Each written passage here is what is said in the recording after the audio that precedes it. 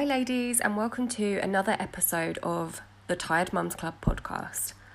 This time it's all about being sober curious. Not saying that I've completely given up the booze, but it's definitely something that I'm interested in at the moment. So listen on to hear the audio version of the blog post that I wrote about it.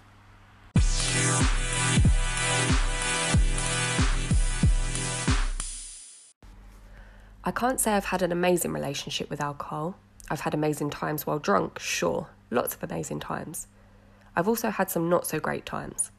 I'm a binge drinker at heart, not much of a sit alone on a Wednesday night with a bottle of wine, but a social, down 3 bottles of Prosecco kind of girl. I didn't have much hope growing up. I lived in a pub for much of my youth. My mum was an alcoholic, and my dad drank a lot too. You think this would have put me off, but instead I became the drunk girl at the party, the fun one that would do and say stupid things. The girl passed out in the corner. I also had terrible hangovers, debilitating. I couldn't move. I would book days off work if I was going to have a heavy weeknight. I knew what was in store for me the next day. But a spontaneous night would catch me off guard and I'd be forced to drag myself into the city, stinking of wine, eyes bright red, hair all over the place. I'd spend the commute hanging my head in the toilet, sitting on the floor of the cubicle hoping it would hurry up. I'd spend my day at work back and forth to the bathroom, eating crisps and drinking cans of Sprite at my desk, anything to get through. I've put myself in dangerous situations, alone and unable to stand, walking through the park in the dark, talking to strangers, passing out on the train. I've taken the financial hit of being the who wants a drink girl and insisting I get everyone a shot too. The hangover banquet that's required the next day ain't cheap either. The anxiety of drinking hits hard, especially on those blackout nights. What did I do? What did I say? Who did I send a Snapchat?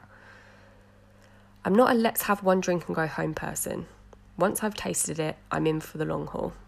Something takes over me. The promises of, I'll be home early tonight and just going for one, are soon forgotten.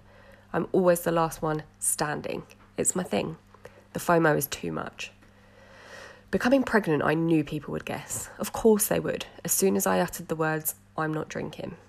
I worried if I'd make it through without a drink. I worried at the amount I'd drunk before I realised I was pregnant.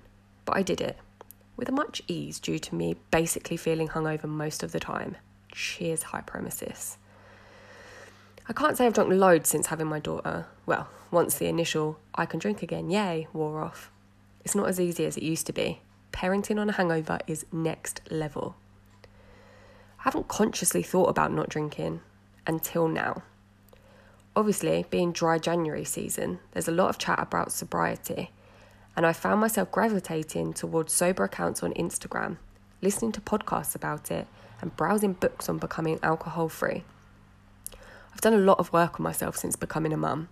I've delved deep, realised some home truths, and I'm slowly figuring out who I am, because I had absolutely zero idea before. Hello, people pleaser over here. I'm desperate to be liked. I don't handle rejection or criticism well. I have huge imposter syndrome. I get anxious. I take everything personally. When I drink, I'm more confident. I don't give a fuck. I feel powerful, beautiful, sexy, funny. Why wouldn't I drink if that's how it makes me feel?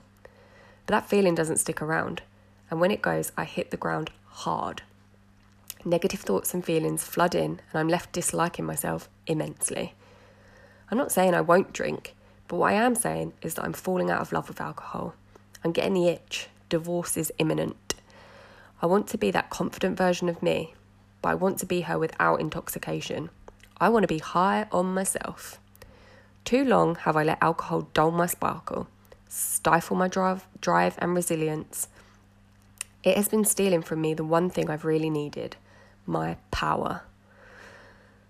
I have a little girl watching me now, mimicking my every move, looking to me for guidance, and I want to be the one that teaches her to face her problems and deal with them in a healthy way. Do as I say, not as I do, just ain't gonna cut it. I don't have a drinking problem. I'm part of the Western binge drinking culture for sure, but it doesn't rule my life. I just have this sober curiosity that I can't shake. When I first started the Tired Mums Club, I thought I had to be the mum that drinks to fit in. I'd seen the accounts that worked and I wanted to be part of their club. As time's gone on, I've realised that I've released that feeling of needing to be or act a certain way. And since becoming an authentic version of myself online, I've had deeper and more frequent connections than I could have imagined. We all have something the world needs, but if we continue to fake it online, we are stealing from those who are in need of what we have to offer.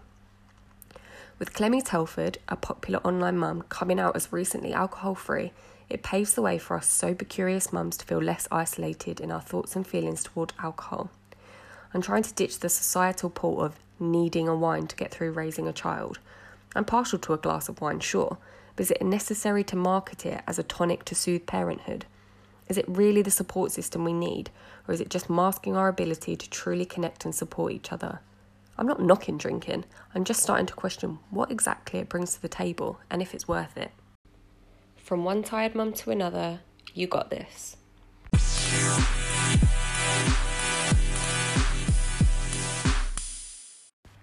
Thank you so much for listening to today's episode. I hope my little mess ups did not put you off. And in a bid to give perfectionism the middle finger, I'm leaving as is. Any feedback is absolutely welcomed.